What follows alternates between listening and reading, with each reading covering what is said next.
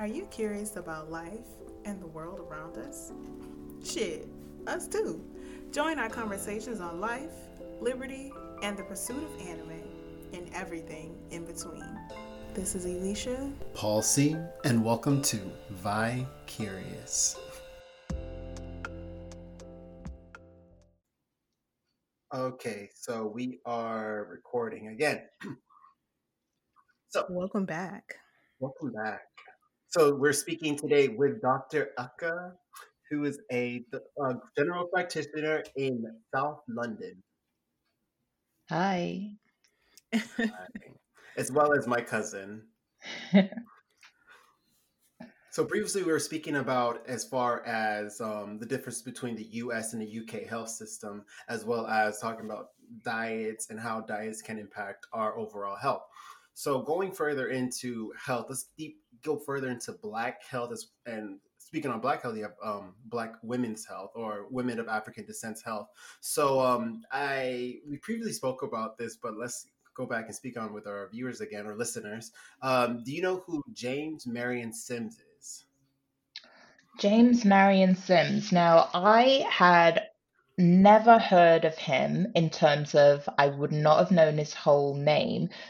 The only reason I know of Sims is because there is a Sims speculum. So lots of medical instruments have got names, and you just assume that they're the name of whoever created them. So a speculum's a device that doctors use to look into the vagina, and there's quite a lot of different types, but the ones that are used most often is a Cusco speculum and a Sims speculum. So that was the first time that I had heard of the name Sims, but I didn't know the person behind the name until really quite recently, probably 2020. That's crazy to me. That's really cool though. But he's seen as in the U.S. sense. I don't know about it in the U.K., but he's seen as the father of gynecology. hmm Yeah, and I Yeah. know that you were saying earlier in your introduction on the previous episode, you were saying that you had your specialties in gynecology, correct? Yeah, well, during my training, a lot of GPs training, we do gynecology because we're going to be looking after women and babies in the future. So all doctors will have had some time in gynecology, and so you're familiar with using the instruments. Um, but in your gynecology training, and in most of medical school training, you're not really taught about the history behind all of the things. Really? So yeah, so I probably know the history of my medical school, and I know the famous alumni from my medical school. But really, the history of medicine in that sense, I mean, some people may have done a special study module on that, but the the people, unless they were like great people who'd done something, then the small people wouldn't have been known. 5 years of vast curriculum, I guess they don't feel that they have time to go through all of that. That makes sense because that was several years ago when he was, I don't know if I would consider practicing, but it's been a significant time since he was relevant. And that is really interesting. I guess from someone who is not in the medical field, I would think that, maybe it's from the US standpoint versus the UK standpoint. But I would assume because he's considered the father of gynecology, if you were studying it, they would, say, hey, this practice was founded by this person, and not necessarily just him, but I guess and what you're saying is that person has to be like significant or recent in the practices in which you're studying for them to mention it in a book or in a class or something like that. I feel like they sorry cutting in there, but I feel like they don't mention him also because if they mention him, they also have to speak about all the atrocities he did. That he did, yeah. Well, Like, They don't want to. probably They don't want to talk about that. because that's going to take a time, isn't it? So if you just get told this is the instrument that you use, this is called a Sims, You don't have to go into any of that history. And medicine has a dark history, I guess, no matter where you are in the world. There is, how things have evolved and how things have come about has not always had the greatest of paths. I took my children to a museum, the Wellcome Museum in central London, and on the top floor, there's a permanent exhibition on the history of medicine. And I just took them thinking, they're going to learn something, we'll have a good time, they're going to be out of the house. And on the top floor, it had a collection of medical instruments, and they were things like forceps for delivering babies and speculums. And I was like, oh, yeah, I remember that. Doesn't it look, interesting? My children were horrified. They're like, people grab babies out of people's stomachs with these things. They look barbaric. And to me, they're just everyday things that you kind of use. To them, they were like, this is crazy. Who would use this? Like, doctors? Yeah.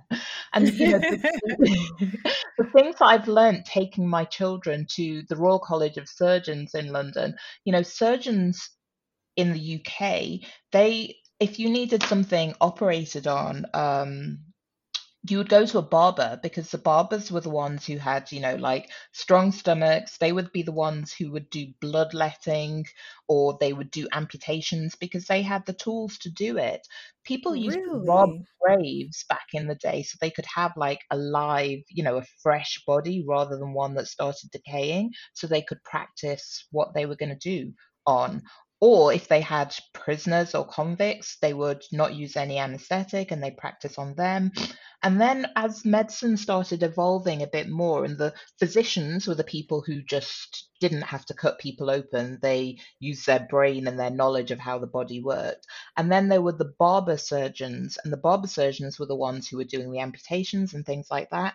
But then they wanted to make it a more respectable profession. So instead of being barber surgeons, they developed the Royal College of Surgeons so that barbers could be barbers and cut people's hair, and then more learned person who had actually practiced, who knows how they practiced on people, would be the surgeons. And that's where the surgical college developed from in the UK. So some really shady things would have happened a long time ago, and there's no excuse for that. Obviously, in this day and age, it was barbaric then. It's what happened. James Marion Sims, what he did was barbaric. What were his peers doing? Were they doing the same thing as him? Were they Right. worse than him, or were they just silent and didn't speak about it? Or was that what was going on in the what is it, the 1800s? Is that just how things were? Yeah, because it was right prior to it's like I think he was working from the 1840s to the 1860s. That's when he was practicing. Hmm.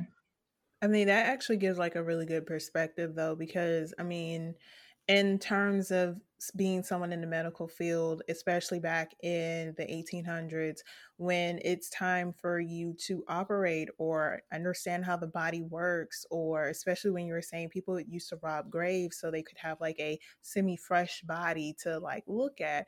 And I know now we have people who, dedicate their body to science if they pass away or something like that, like give a brain or something for people to look at. But before then, how are you to know what the inside of a body looks like? How do you know how these nerves work and stuff like that, and how that affects somebody who is alive or someone who's dying or anything like that? So I'm pretty sure that what we consider barbaric now, because we have modern practices and we have anesthesia and things that calm people down so they're still awake, and they have like they keep people awake when they do like brain surgery and whatnot for their safety or something along those lines. But back then, it's just kind of like, I don't know what I'm doing. I have to kind of like pick around. I have to scoop into somebody while they're alive, or I have to, give them codeine so they'll be so relaxed that, they don't realize that I'm sawing through their ankle. Hmm. And back then, what was regulated? Who was regulating these people? Right. Nowadays, if I do something wrong, I know that somebody is going to come down on me. We have regulation, we have a license, we have a fitness to practice. So if you do something wrong, if your doctor does something wrong, you can go and sue them. But back then, if someone died because of what you did, was that just a risk that they took? Just was just part for the course, really, wasn't it? It's just what happens. It was kind of interesting actually with J. Marion Sims. So I was watching I believe it was Vox video off of YouTube the other day. I'll also put that in the description of this video. I mean this episode. But they were saying that during that period of time, anesthesia was actually available. So anesthesia became readily and openly available back in about 1860s. So during that period of time, he's most famous for operating on a woman called Anarcha Westcott. So Anarcha Westcott was a 17-year-old slave who had recently became pregnant. And due to this, she had, I don't know how to pronounce this correctly, a fistula? Yeah, fistula.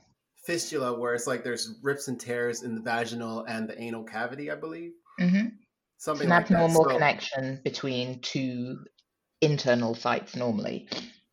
yes, good, correct. So, what Marion Sims was doing was he was operating on this woman. He did 30 experimental operations on Westcott before finally closing up her fistula and tears. But during the procedures, he never used anesthesia on her. He could have used it. It was readily there for him to use, but he chose not to because there was a misconception that Black women or Black slaves did not feel pain the same as Caucasians did at the time.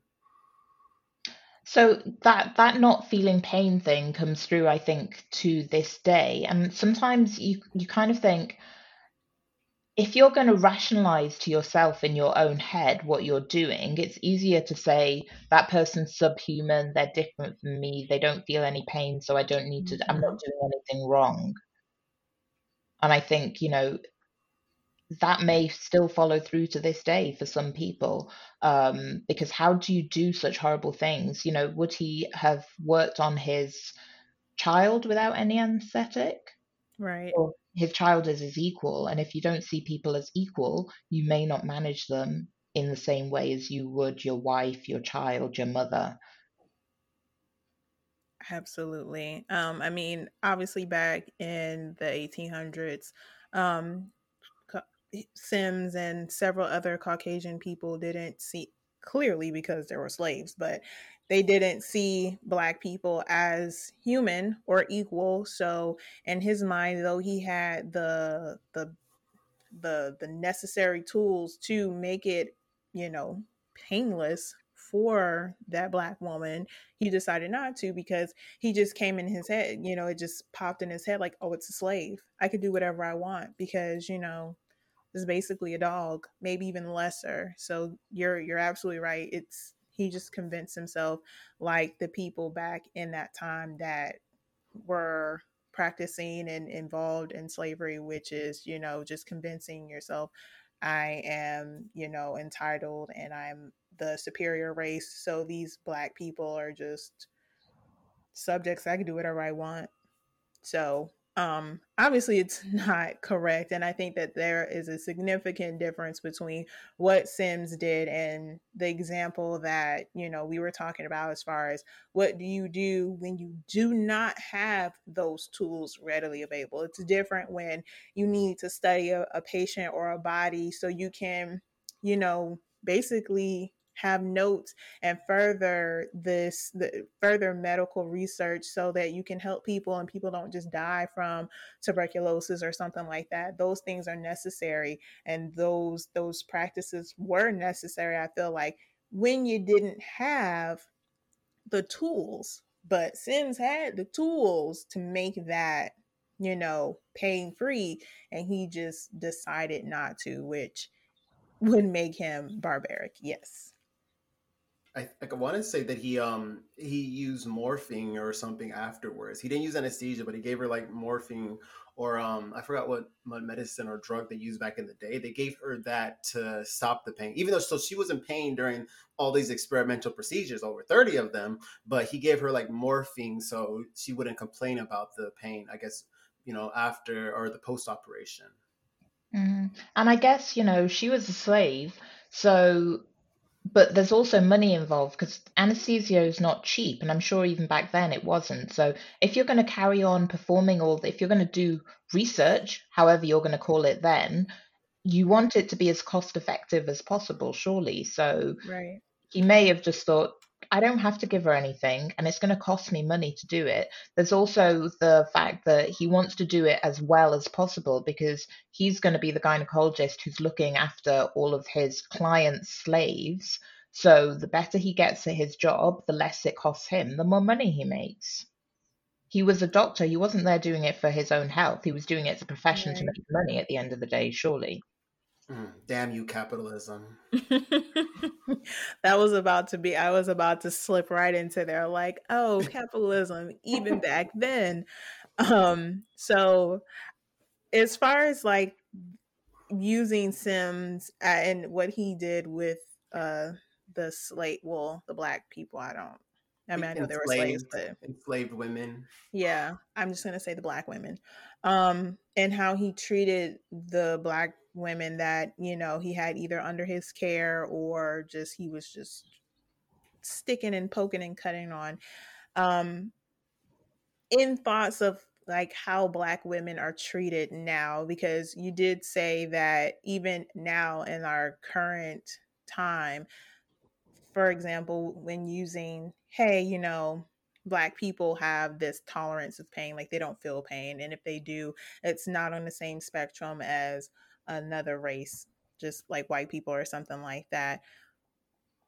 What are your thoughts on like how that transition? Do you feel like there has been a transition? And this is coming from like someone who works in the medical field. Like, have you worked with anybody like from a different race who you saw with that mindset? Like, black people don't feel pain like that, or you know. I, I can honestly say I haven't, as with work colleagues, I haven't worked with anybody with that mentality that I'm aware of, but that may be because I live in London and it's a pretty multicultural medical field. I think with COVID coming out, probably 25% to, no, I think it's actually a lot more than that. I think it's coming up to about 45-50% of the doctors that work in the NHS in London are from Black or ethnic minorities. It's quite a large proportion in London.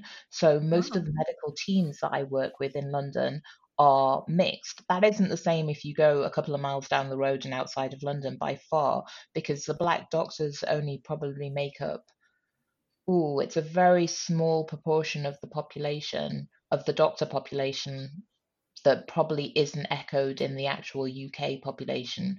But being in the capital probably makes quite a big difference.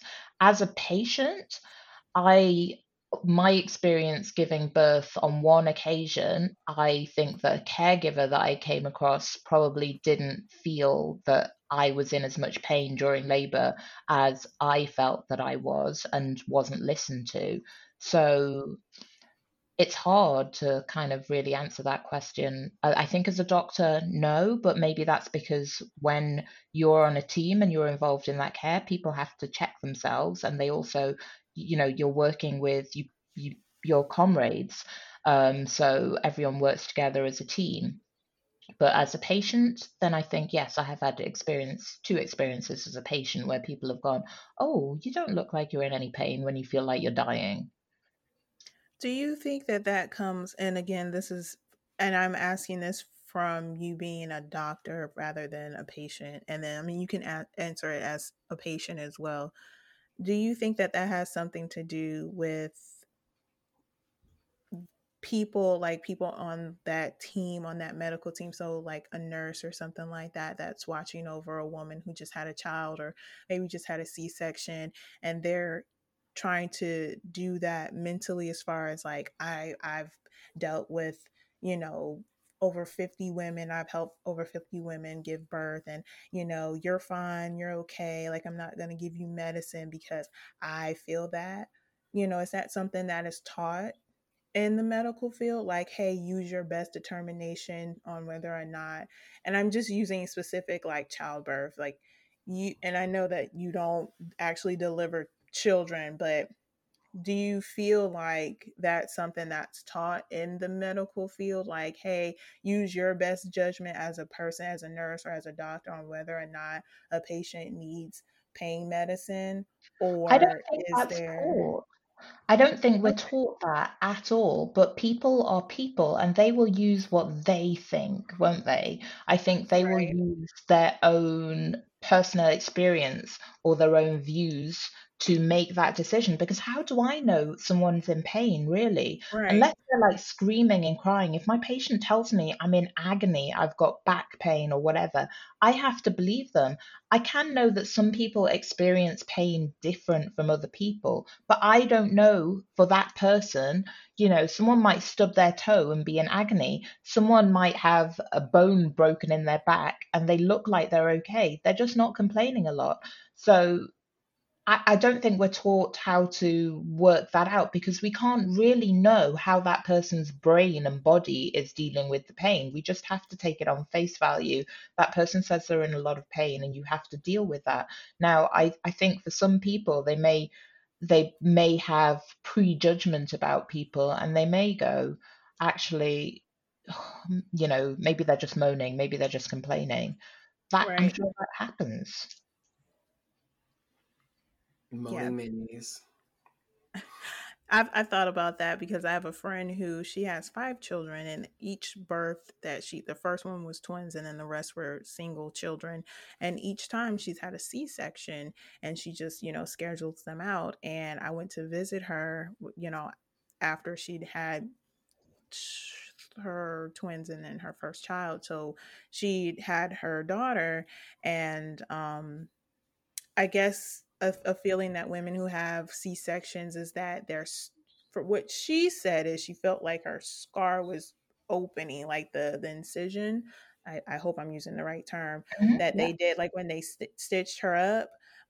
That it was like she felt like it was gonna fall on the floor. Is the feeling that she described to the nurse who was coming in, and when we were in there, and the nurse was saying, no, you're okay. You're just feeling that way, because she was just in there because, from my understanding, when you have a C-section, there's a time that you have to sit and heal, and they won't release you until you either pass gas or like you actually have a bowel movement.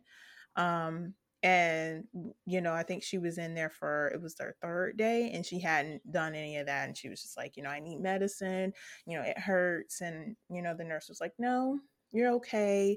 You're gonna have to wait 2 hours or something like that. And my thought process was, are they just doing that based off of like a textbook amount of time, or are they just making that determination based off of how many patients they've ever dealt with, and if there were any prejudgments or prejudice that came in or come into their mind when they say those types of things.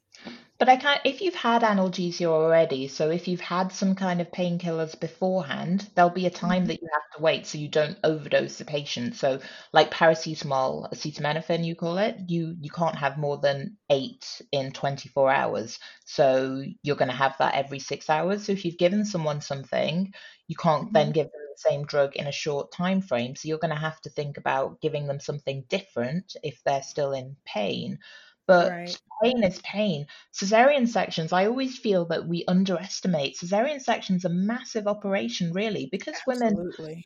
just go home in a few days' time and they're looking after their baby and their other children and stuff. We treat it like it's not a big deal, but somebody has opened up your uterus, taken a Mhm. baby out and stitched it back up again. There is a risk that that cesarean section could come open. There's a Mhm. risk with future pregnancies that that scar could rupture with the baby still inside it. So we have to take it seriously. So, women just get on with having their cesarean and then they're lifting their baby in and out of the car seat. They shouldn't be lifting anything really. Apart from their baby, not a baby and a 3 kilo car seat. They shouldn't be Right. driving 6 weeks after they've had major surgery. And scars do pop open sometimes. It happens. I've seen it happen. Oh God, that just sounds horrible. Uh-uh. Yeah, that happened to my mother. She didn't have a C-section. And and I don't remember the proper terms, but she gave birth to me vaginally, and something happened. I think she was losing too much blood, and they had to do something. And her doctor told her to just sit down, like don't get like she was home, and then her doctor had told her to just sit at home, just chill out. And she couldn't because she was too weak. She couldn't really lift me like that. Like my father had to carry me around. And she said that I think maybe the following, maybe 5 days after, she went somewhere to go shopping because she needed clothes because all of her clothes didn't fit. And she was just looking at a rack, and then she felt wet and it was just blood.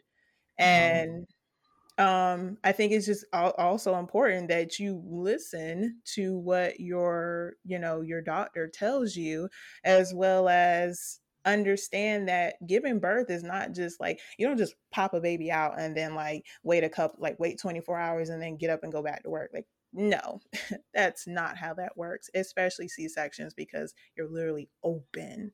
That's a very serious procedure. Hmm. Although I think I'm not sure. I'm sure I've read in America that you have like really short maternity leave time. Oh yeah, it's absolutely ridiculous. I believe it's for the company that I'm employed with, it's if it's a natural birth, it's 6 weeks. And then if it's a cesarean, it's 8 weeks. And Wow. then and then they want you to come back. And then your leave, like your maternity leave, doesn't start until you give birth. Hmm.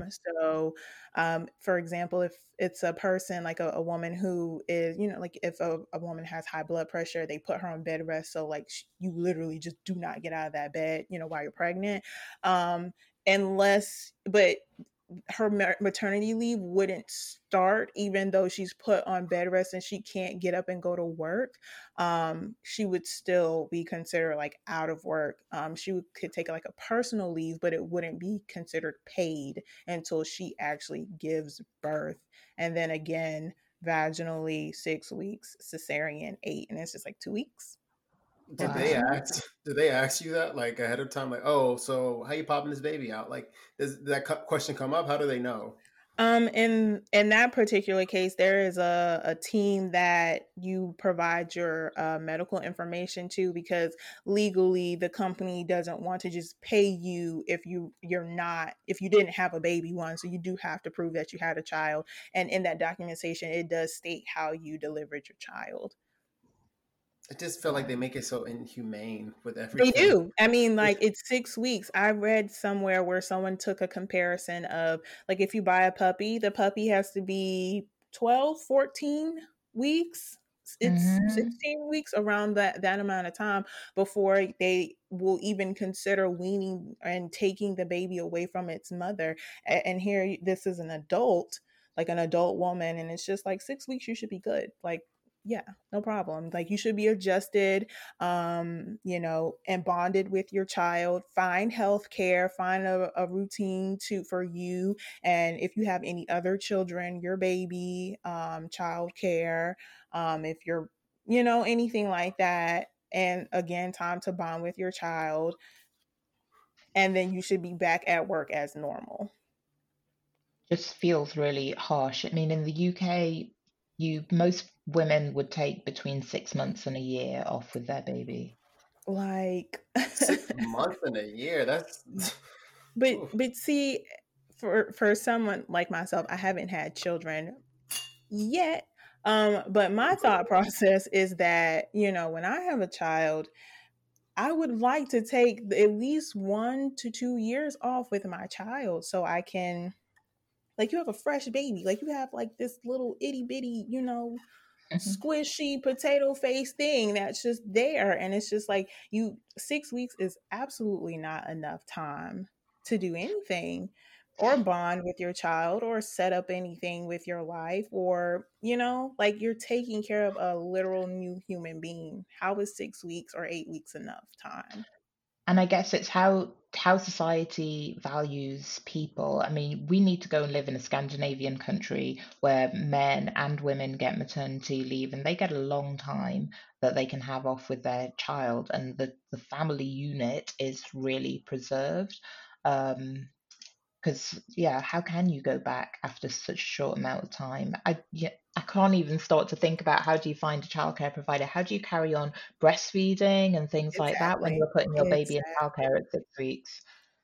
I think it Uh, was Sweden, isn't it? Isn't Sweden the one that has like the father and the mother both get maternity and paternity leave? They get, I Yeah, think, in total is like 6 months, or each of them get 6 months each. It's like a yeah. good amount of months, and it's like, oh, we don't get that at all. You go to so work the next day. yeah, so in the UK, when you said like you get 6 months up to a year, as far as with like your employer, are they paying you for that time as well, or is it unpaid? Some of it will be paid and some of it will be unpaid. If so, that will depend on who you work for. Some people will pay like 6 weeks at full pay, and then Hmm. some of the time at half pay, but the government will pay you a maternity allowance as well. So, kind of maternity pay, which is a couple of £100 a month, maybe 100 and something pounds a week, I think it was. Okay. So, you'll get that for 9 months, I think.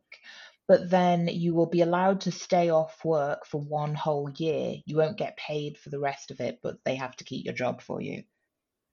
So basically, job security for an entire year. Yes. Yeah. Oh, that sounds beautiful. Yeah, we definitely don't. And the company that I work in, they don't have that. I believe that they have job security. Well, the pay for maternity is again 6 weeks to 8 weeks, depending on the type of birth that you have.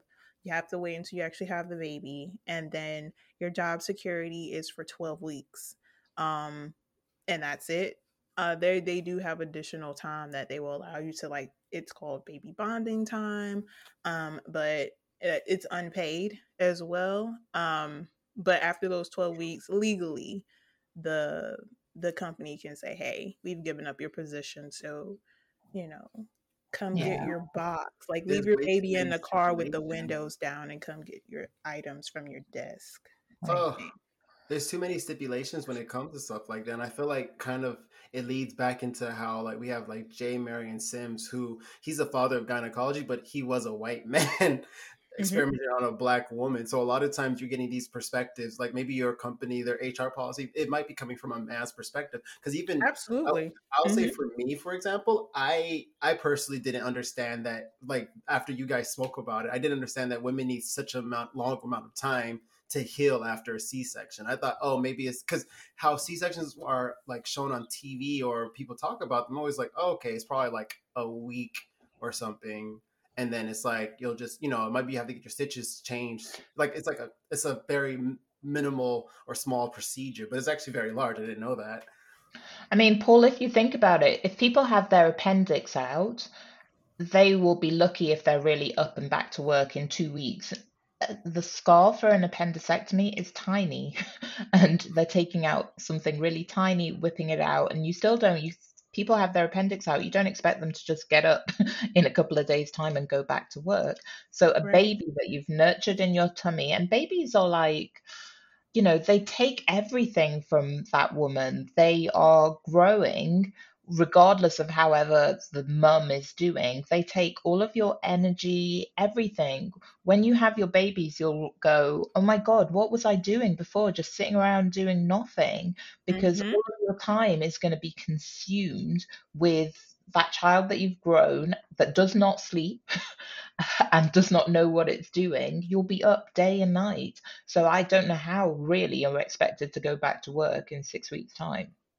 Yeah, and Paul, you made a good comment about those policies being put in place. A lot of times they probably are put in place by a man. I'm like 95% sure that they are put in place by men who have no idea the process it takes. I can't imagine a woman who's fully in charge of that process saying, "Yeah, 6 weeks is just enough," especially if she had, you don't need to have a child to understand that that's a very serious thing, not only to nurture and care for your child and get adjusted and acclimated, but god forbid the woman has postpartum anything, Mm, postpartum depression, postpartum hair shedding, just all of that. Like that is having a child is a tolling process. Very beautiful, but tolling at the same time, physically and mentally. And to think that you can just chop it up into a few months is ridiculous. And I do think that it is probably made by a man who doesn't know how, to put a pad into underwear or something like that, or how periods work. Or if you say menstrual, they get, like, oh, let me talk Squeamish. about that. Yeah, those types of things. So, That reminds me, sorry, cutting in. That reminds me a little bit of Roe v. Wade. It's a Supreme Court case where it's dealing about abortion rights for women. But mhm, during that period of time of Roe v. Wade, all the men, it was all the Supremes on the Supreme Court were for men. So men. when they were Mhm. speaking about it, they were like, oh, when the woman, well, like they were so squeamish about like different things when it came to women's health. And it just shows like disparities that can cause from, okay, we don't have women here in this medical industry, or we don't have black women here to know, like, okay, black women deal with pain or deal with childbirth differently. And that's why I don't know, we discussed it earlier, we were talking about childbirth. Black women are more likely to die in childbirth. Hmm. Yeah. And I didn't know that. So I don't know, Dr. Ucka, could you tell a little bit more about how death rates, or why death rates are so high for black women, at least in the United States? I don't know about for the UK, but in the United States it's fairly high, and we're considered quote unquote first world healthcare system. But why do you think it's so high for our, I guess, our community? I mean, yeah, the United States, the UK, we're considered first world healthcare, but the United States figures on death rates in women, full stop, is not great.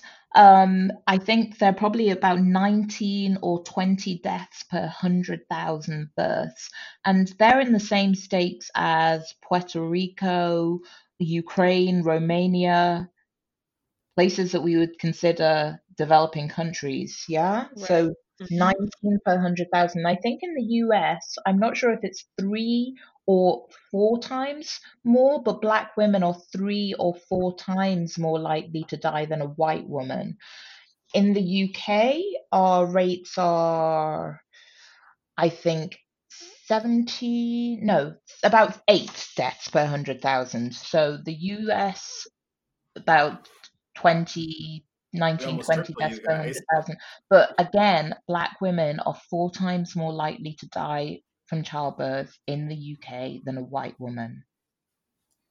So I heard the US statistics first, and then I went on a talk just for training for update, and it was a Asian gynecologist, and she was like, "These figures are shocking, and they're unexpected. And what is the reasoning behind this? Is it because of institutionalized racism? No one, the figures don't really, when I've had a look through, they don't really explain what happened. Because lots of the women, English was their first language. They Mhm. haven't really been able to pick out what may have been the causes of those deaths, because in the UK, if we're saying we work with a system where medicine is free for all, everyone gets antenatal care, whether that's with their general practitioner or the midwife that's provided from their hospital. Is it because people present late, or is it because of confounding health issues like diabetes and high blood pressure? Or is it just because people are racist and turn people away when they are in pain or they're laboring and no one believes them? We don't know. And we really need to pick through that, because that's a lot of women that are dying unneededly. It's not like people's physiology, their makeup is different. This is women all over the world who are doing the same process of having a baby. So it's really shocking that the figures are the way they are. When you were in the talk and they were discussing and talking about the figures, did they, discuss the reason behind death? So like cause of death was, blood loss, or cause of was is it always the same cause of death, or are they different? It looks like there are multiple if that causes. makes Yeah, it looks like Okay, there are okay. lots of different causes, but you know, having a baby, that process of having a baby, there's lots of people around. There's an anaesthetist to give pain relief.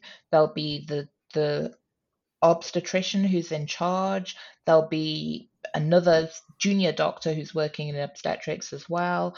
There'll be the midwives. There's so many people involved in that process. You may only meet one of them, but the other people are in the background. And sometimes you wonder whether, that midwife that you meet, I guess your midwife equivalent is an OBGYN nurse, but they Mm-hmm. would deliver the baby in the UK. I've had experience as a patient with a midwife who I've thought, you aren't listening to me. You're not really hearing what I'm saying.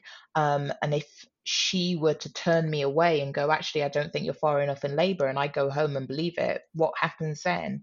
And then you end up coming back. You don't know because there's so many different people. There's so many different facets to being on a busy labor ward where there's lots of women laboring, there's lots of things going on, there's shift changes because you're there for a while. You may be there for days. So I think the information really needs to be picked at and really gone through, but I'm not sure how much impetus there is from the powers that be to give people time to actually understand that. Because I think, as with COVID, sometimes the information just isn't actually there for people to pick out. In the UK, there's an argument raging that people are saying that they're using the code BAME, black and minority ethnic groups. But Mm-hmm. if you say everyone's BAME, that includes Black, Asian, Chinese, everyone that's non-white. We're not all the same entity, are we? Oh my gosh, we had sorry to cut in there, but we had a topic on this kind of We about did. yeah, just recently about POC. So in America, we don't say you say BAM, Black, Hmm. Asian, minority. We say POC, so person of color, or BIPOC, which is Black, Indigenous, person of color. But it's more or less just saying that anyone who's not white. Right. But everyone does not have the same issues, so do they? So the lady who's from Bangladesh, does she have the same issues as the lady from Jamaica or the black woman who's always been all of her life in London? They're not the same. They Not at don't all. have the same. Yeah, it's like lights. Like when little kids in school used to get lights, and I went home scared once because this girl had lights. My mom was like, "You're black. You're like you're not likely to get lights." Her hair, look at your hair. Look at her hair. Our physiology, everything's completely different between us. Yes, it's very. I went through the same thing in first grade, and they did the lice check, and you're just Yeah, like, "Oh my god, we might have lice." And I went home and told my mother, and my mother looked at me and she said, "Baby, you ain't got no lice. You're not gonna get lice." I was like, "Oh, but why?" She's like, "You're black." And I mean, she could have, went into more detail and say, you have grease in your hair and lice like clean hair, that type of thing. You're black, you don't get lice. But I don't know that practices are put in place that, say, hey, don't check the black children's hair, or especially, you know, when they're sounds like children. It's like you don't want to seem as though you're excluding a set amount of children or something like that. So you that was check like everybody's head. Pepper Ann, the TV show. Sorry, I'm going off topic really quick. Sorry. Okay, so Pepper Ann, there was one scene where the guy got lights and he was black, and I was like, how? Right. How? I didn't Right. understand that. But going back towards black bodies and how we have a misconception. You were saying with BAM, Black Asian Minority. Yeah, BAM or BAME, Black, Asian, minority, ethnic. I'm gonna have to write this down and put it out on Twitter because I didn't know about this. I didn't know you guys had a similar kind of, I guess, Right. wording for minorities or everybody else but white people, which is weird. I didn't know that either. So really, because the rate of deaths with black women, of childbirth deaths, are not the same, but are still high in the UK. So do you see any difference as far as the treatment with black women in the UK, or versus the US, or do you feel like it's along the same lines as far as like, and what I'm saying is like the treatment that has been posted and is, televised in the media itself, like how they, a lot of Black women in the US have come forward and say, my doctors didn't listen. And this isn't specific to childbirth anymore. It's just, I had a heart, my chest was hurting and my doctor didn't really pay attention. She just told me, take an aspirin and take a nap or something like that. Do you feel like that's similar in the UK, or you guys may be take it a little more seriously? Um, I think that there probably are some similarities. I think it's really hard to say because doctors are individuals, or the way the Mhm. health system is set up, you need to have a voice. And if you don't have a voice because, I don't know, English is not your first language, Mhm. you need to make sure that you have an advocate. Otherwise, you're going to have to find that caregiver who's going to listen to you and is going to be there for you. So I think some of those issues may be, I'm sure, like with COVID, there are issues of institutional racism on how people access things, how people trust their care provider, that will echo on both sides of the Atlantic. Also, sorry, I looked up a word. I just want to make sure I use it in this episode. Iatro- Atrophia, where it's intense fear of doctors. Did I say that right? Iatrophia. Atrophia. I'm gonna look it up again. I'm gonna put it on this. I'm gonna like re-record it, and I'm gonna put this. But it's like it was the word intense fear of doctors, and I just always think about that when it comes to like I feel like Black people have a somewhat intense fear of doctors. Like when I was younger, this is why I don't like needles now. I went in for a surgery, and the doctor didn't inject me with the, I guess, the anesthesia or whatever they use to knock you out. The IV, they didn't give me an IV. It was a nurse. And it was actually a soldier nurse or whatever, and he stuck me like 6 times, and it was like to the point where I'm like, okay, I need a doctor to come in to like do this for me. Mhm. Yeah, and I kind of think that you were able to speak up, yeah? So people need to be able to speak up and not stay silent, because there's a lot of mistrust in different communities. There's lots of mistrust of healthcare professionals. And is it because people are too afraid to speak up? Is it because they don't have someone to advocate for them? They don't know that they're entitled to a second opinion. In the UK, if you don't like it or you're not sure, you can say, do you know what? Can I have a second opinion? Can I talk to somebody else about that? Um, People don't want to offend people, or they think that they may be doing the wrong thing.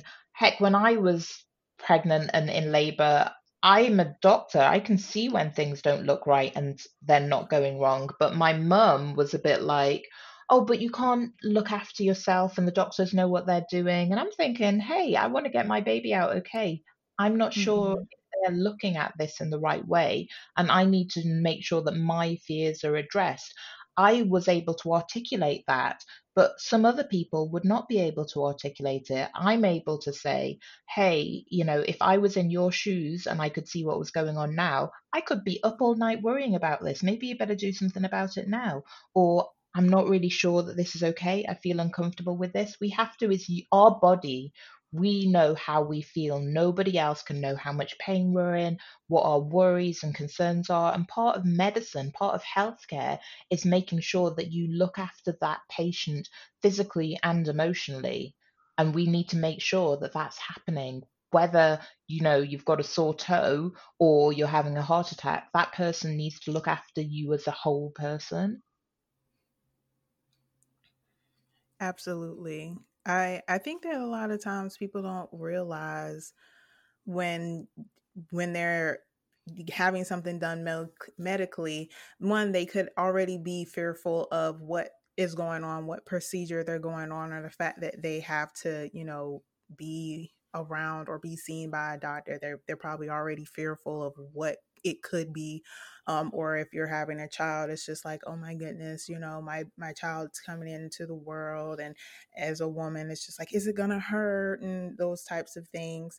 But not being able to know, like what you are able to say, Like it's your body. You do have authority over your bodies. Like someone can't just tell you like, hey, you're going to do this, and knowing what rights and what you legally are entitled to do and say and, consent to. Absolutely. And it should be some joint decision making. Yes, you're not a Mhm. doctor, so you don't know, but that doctor is supposed to be able to explain exactly what's going to happen in a way that you can understand it. And then you Absolutely. make a mutual decision about what you feel is the best for you. Exactly. Um, I've had several times where I had gone to a piece with a general practitioner and explained an issue I was having, and just she kind of just was like, "Okay, well, you're okay. Just don't worry about it. Just go home." The example that I had, I went to my general practitioner. She's actually a Black woman, and I was complaining about having chest problems, and she had advised me that, she basically just told me that my bra fit was too tight, or because of the size chest that I had, that I should think about getting a different bra. She confirmed that my bra fit properly and things like that, but she was just like, I just think you need another bra. And that bra was like, I had it for 4 weeks. And if you ever purchased a bra, you know that you're not going to just buy a brand new bra after you've gotten it and you've only had it for 4 weeks. Okay. Because those things are like $60 if you have the good ones. But um, I'm I learning so much about women on this podcast. especially if you're like larger in the chest, it definitely is not something that you just go around and just buy frivolously. So that was it. That's all she had for me. She didn't, listen to my chest. She didn't do anything other than ask me to take my shirt off and just looked at me. Again, I am not a medical professional, so I'm not sure like what else was there, because at that time I was just like, okay, I know my chest hurts and this is what you're telling me. So what did I do? I followed what my doctor told me to do, and I looked for a bra that, didn't have wire.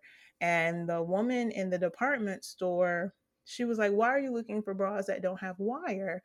And I explained to her what happened. And she was like, "Well, it sounds like you may have, I might be saying this incorrectly, but like pleurisy." Mhm. And yeah, and she told me, she gave me my without me telling her, she gave me the symptoms, and I was like, that's exactly what it feels like. And she said, well, try getting a water bottle and, put warm water in it and put it on that area.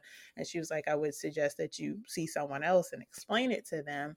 And it was just baffling to me that I went to this doctor that I'm paying money out of pocket to, who told me to just get a new bra, and that's, I guess, what I think about when I or we talk about like Black women not being listened to or heard. And it could have just been me.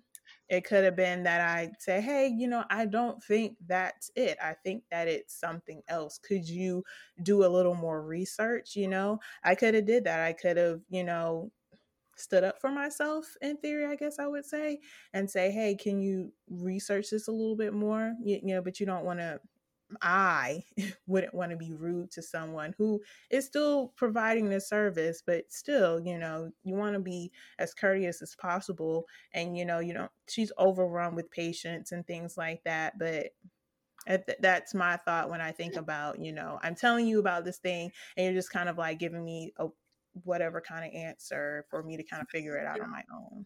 You were getting dismissed from your doctor. Really quick question. Right. You said the sales clerk was at the bra shop was the one who told you about that ailment. Yes. So the doctor didn't know, but the sales clerk. Exactly. you. Exactly. And you don't This want to raise minimum tiny wage. tiny little woman, and she was a black woman as well, but she was like, "Oh, that sounds like pleurisy, you know, like it normally goes away." What she said is that it normally goes away on its own. And I tried the water bottle thing for a while, and I don't have the chest problem anymore. So, yeah. And it really upset me. But I think what you're saying is right, Alicia, that you know, we have to make a choice. And I guess sometimes when you go to see your doctor, if you're going, you have to kind of sound them out and pick the Mhm. care provider that you feel is going to listen to your ideas, listen to your concerns, and listen to your expectations of what you expect them to do. Because at the end of the day, they're getting paid to provide a service. And you may be going with something quite trivial, you may be going with something really serious, but unless you pick that person who you can trust, because you don't know at the time whether it's really serious or not. So I Right. always say, like, you know, I could take my I don't use the doctors very often because I'm a doctor, but we're not meant to look after our own family. So I could take my kids to the doctor, but I do very rarely because I don't need to. But I need to have a doctor where I think my husband, who's non-medical, should be able to take the children and be able to get an answer that is reasonable. So I've Right. left lots of doctor's surgeries because I've thought, actually, if I wasn't around and it was only my husband taking the children, would I get the care that I expect to get? Would I be happy with this? Is that doctor actually really looking into what my ideas are, concerns about what may be going on, what my expectations are of what will happen next? And if that's no, then unfortunately you need to find another doctor. Right. And I'm not placing blame or anything like that. A lot of people don't know that. You know, this was a doctor that I had when I was in high school. Um and she gave me like my first pap smear, like the whole deal. And I had been, because I don't go to her anymore, obviously, but I'd been going to her for years, and it never dawned on me. And I mean, it's, you know, your own research and your own ability to, you know, educate yourself. But I had no idea that, you know, you just go to another doctor. You know, a lot of people just kind of sit and accept what they're receiving, medically and otherwise, in other areas as well. But, you know, specific to what we're talking about, a lot of people don't know, like, you know what, this doctor is a quack, I'm going somewhere else. You know, it's just like, well, my doctor told me to do this, and they went to school, they have, you know, the license and, you know, the degrees on the wall, so they must know what they're talking about, you know. I mean, I think that's part of the beauty of my job as a general practitioner, that I'm in one place and I've been in my current practice for about 8 years. So I get to know my patients. That's why I became a GP rather than being in hospital and people being in and out and I never know what happens in their lives again. So you build a relationship. Some people may come to me and go, "Oh, I don't get Dr. Hook. I'm going to go and see somebody else in the practice." That's fine because you're building a personal relationship with somebody. So when I see somebody who I know quite well, sometimes you might not even need to look at them to go, actually, there's something really wrong with you. What's the Mhm. problem? Because we have that, you know, that's part of our job to build that relationship. And people can pick and choose depending on how well they get on with that person. And I think you do need, because some people, you know, men might not want to come to see a female doctor about men's problems. You need to have that flexibility to have other people around you. You know, for me, I want to work with like-minded doctors. So the doctors that I work with, I would definitely take my child to see any of them. And I'm hoping that we provide a service where people are happy to see different ones of a different doctors or stick with the same doctor, or if I'm not there and they always see me, they'll go, oh, I'll see that other person as a alternative because I can be Right. happy with them as well. Absolutely. I like that. Um, and again, I didn't learn until I was older that, hey, you know, I do have the ability to say, you know what, first of all, you know, give the doctor a chance, depending on if you want to, you know, and speak up for yourself. But if not, just knowing that you have options. So, Yeah. with that being said, and I would say this was coming off as for Black women, but I would just say Black people in general. What tips or recommendations, like a mixture of both, would you have for our Black people who are seeking or receiving medical treatment? I think that people should do their research and really, if they're going for something, like, think about what it may be. I mean, it drives doctors a bit crazy when people go, "Oh, I read on Google that this," but actually, it's good. It is good for you to have a little bit of an idea or have in your head, what do you think is going on? What are you worried about? Because, like your example that you said of going and having this pain when you went to see Mhm. the doctor, you may have been concerned that it was something else. And you need Mhm. to spit out, oh my God, I'm worried that it could be my heart, it could be something, because I read this. That's fine, because then it's my job to go, actually, I don't think it's your heart because of this, this, and this. So Right. have try and have some kind of idea of what you think may be going on, just what your worries are, so that we can start investigating that. Because when you go and sometimes patients are really quite vague and say, "Oh, I'd just like some blood tests." But what are the blood tests for? Why do you need blood tests? I want to know what's going on with you, what the symptoms are. That's what we went to medical school for, to kind of work it Right. out. So patients need to be their own advocate and say, this is what I'm feeling. This is what my head is making me worry about because I Google doctored and it had like, I'm dying of cancer. What do you Mhm. think about this? Okay, I like that answer. Like, yeah, I really agree with that. I agree with that as well. When it comes, I guess the doctor, like, I guess finding out. I don't know. It's kind of weird for me also when it comes to dealing with doctors though, because it's like, okay, how are you feeling? And they have like a 1 to 10 like scale, and I'm like, I guess I'm a 6. I don't know, but I feel like an 8 on a good day.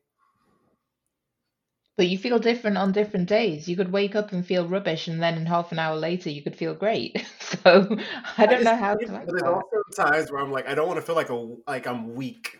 I don't want to come off like I'm complaining. I don't want. That's my problem when it comes to doctor. I don't want to feel like I'm complaining. Like even if it hurts me, sometimes like, oh, it's okay.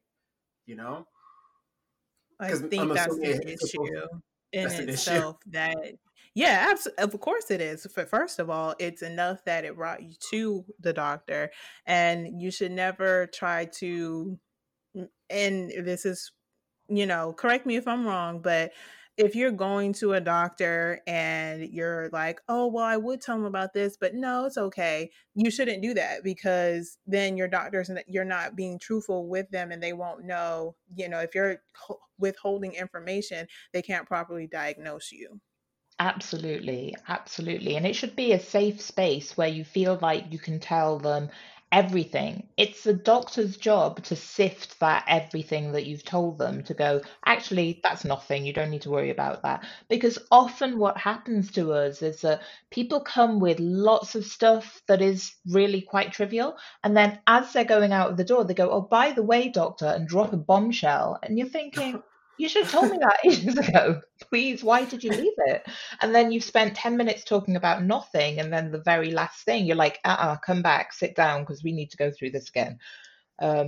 So, really, you need to find a healthcare provider that you can just spill things to and say, this is what I'm worried about. What do we do? What is your opinion on this? How can we move forward? And you shouldn't be afraid to do that. Okay, I have one more question before we end this segment. So, as a black doctor, we kept talking how you deal with like just people in general, but do you ever feel like a little bit of racial bias towards you from non-black, like I guess patients? Like, do they ever people like complain about you for being a black woman? Um, I think so, most definitely. I mean, the statistics in the UK show that black doctors are there's a organization called the GMC, the General Medical Council, and they're the ones who give us our licenses and they do hearings, like if you had a major complaint about you about fitness to practice and whether they're going to strike you off and say that you can't be a doctor anymore. And the proportion of black doctors, black, Asian doctors that are taken to hearings about their medical practice is far greater than the proportion of white doctors. So, what is that saying? The black doctors are rubbish, or there is racism going on? Oh, that's kind of similar with over here. Well, not really similar, but I was watching a video and more or less stated. I mean, yeah, I looked at the statistics as well, but it was saying that the amount of black men in medical school in 1970s was more than it is today. Hmm. Yeah, I so think, yeah.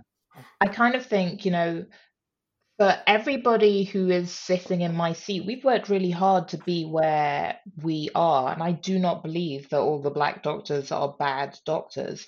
Um, I've had patients, black and white, say to me, oh, um, if I had have seen a white doctor, may have done things differently. And I'm thinking, well, that's up to you. If that's how you feel, then go and see a white doctor if that's what you're going to be more comfortable with.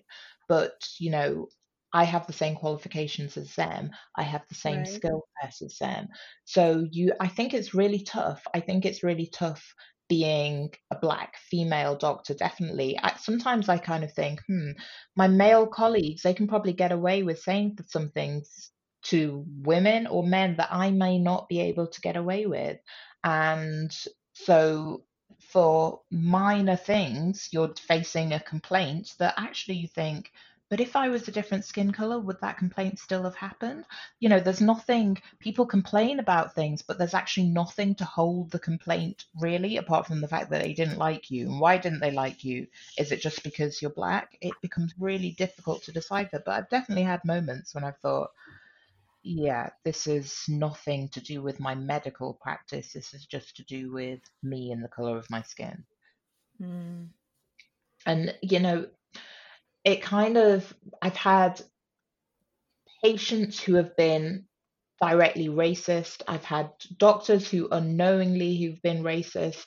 And I mean, I remember when I was doing my training and the doctor used to have to call when you were in hospital, they used to have to call to say, I've got this patient I'm worried about. Can I admit the patient? And I picked up the phone and the doctor on the other end said, oh, I have this Negro lady here. I was thinking, Oh, Oh, what? oh, I'm thinking, okay, you're on the phone. You do not know who's going to pick up the other end of the phone. I was so shocked. I looked at the phone, and my senior doctor who was looking after me was a fantastic Asian lady. And I said, hey, this guy has just said this to me on the phone. She was like, what? Give me the phone. He repeated the exact same thing. And, she was like, listen, I don't know who you are, but when you know how to speak about people properly, call us back. And she put the phone down. I was like, uh, okay, that's how you deal with it then. yes. You Oh my just God. think, and this is not like a million years ago. This may have been 5 years, 10 years ago. I had my first job that I did as a doctor. My consultant, like the specialist in charge of everyone's care, was Asian. Her registrar was Indian, Asian, and we had two Chinese doctors and then me on a team. So there were no white people on this team, and we were in a part of England which is predominantly white. And a little old lady said, I don't want any of those type of people looking after me. We were her whole medical team because she was unwell on that day when we were taking in patients. And the wow. consultant said, okay, fine. She said, we've written up her medicine. The nurses are going to look after her. She needs her antibiotics. She needs to stay here however many days. This is the plan. And then she said to us, none of you go to her until she's going to accept that actually we're in charge of her care and she needs to talk to us and be respectful before she can get out of hospital. So I was like, really? She's really going to do this? And she's like, yeah, the nurses will look after her. If there's an emergency, there's other doctors around, they'll look after her. But we cannot work in this system if people are not going to accept that we are all equal. So we did not look after, it was a Monday we started, we made sure all of her medication was okay, everything was okay, the nurses were looking after her. By the Thursday, she was like, oh, nice doctor, I'm really ready to go home. And she was like, okay, now you can go Wow. see her. Nah, you And I see, think people those say powerful women showed me how to not accept that people, how to draw your line in the sand about what you are going to accept as a doctor, what level of criticism you will take. I mean, the first doctor that I worked with, she was like, you are not here to be their friend, you're there to provide the best quality healthcare. Make sure you do that. Nobody can pull you up if you stick by those guidelines, but you're not there to take people's crap, basically.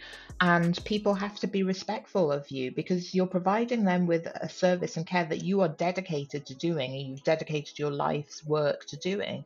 So don't take any rubbish from people. That's inspiring, actually. And I think you can also use that in other aspects of your life as well. And not to take any rubbish from anybody.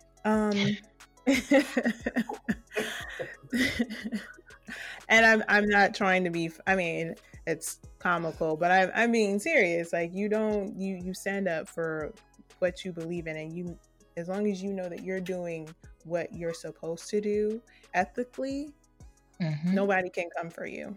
Exactly. Absolutely.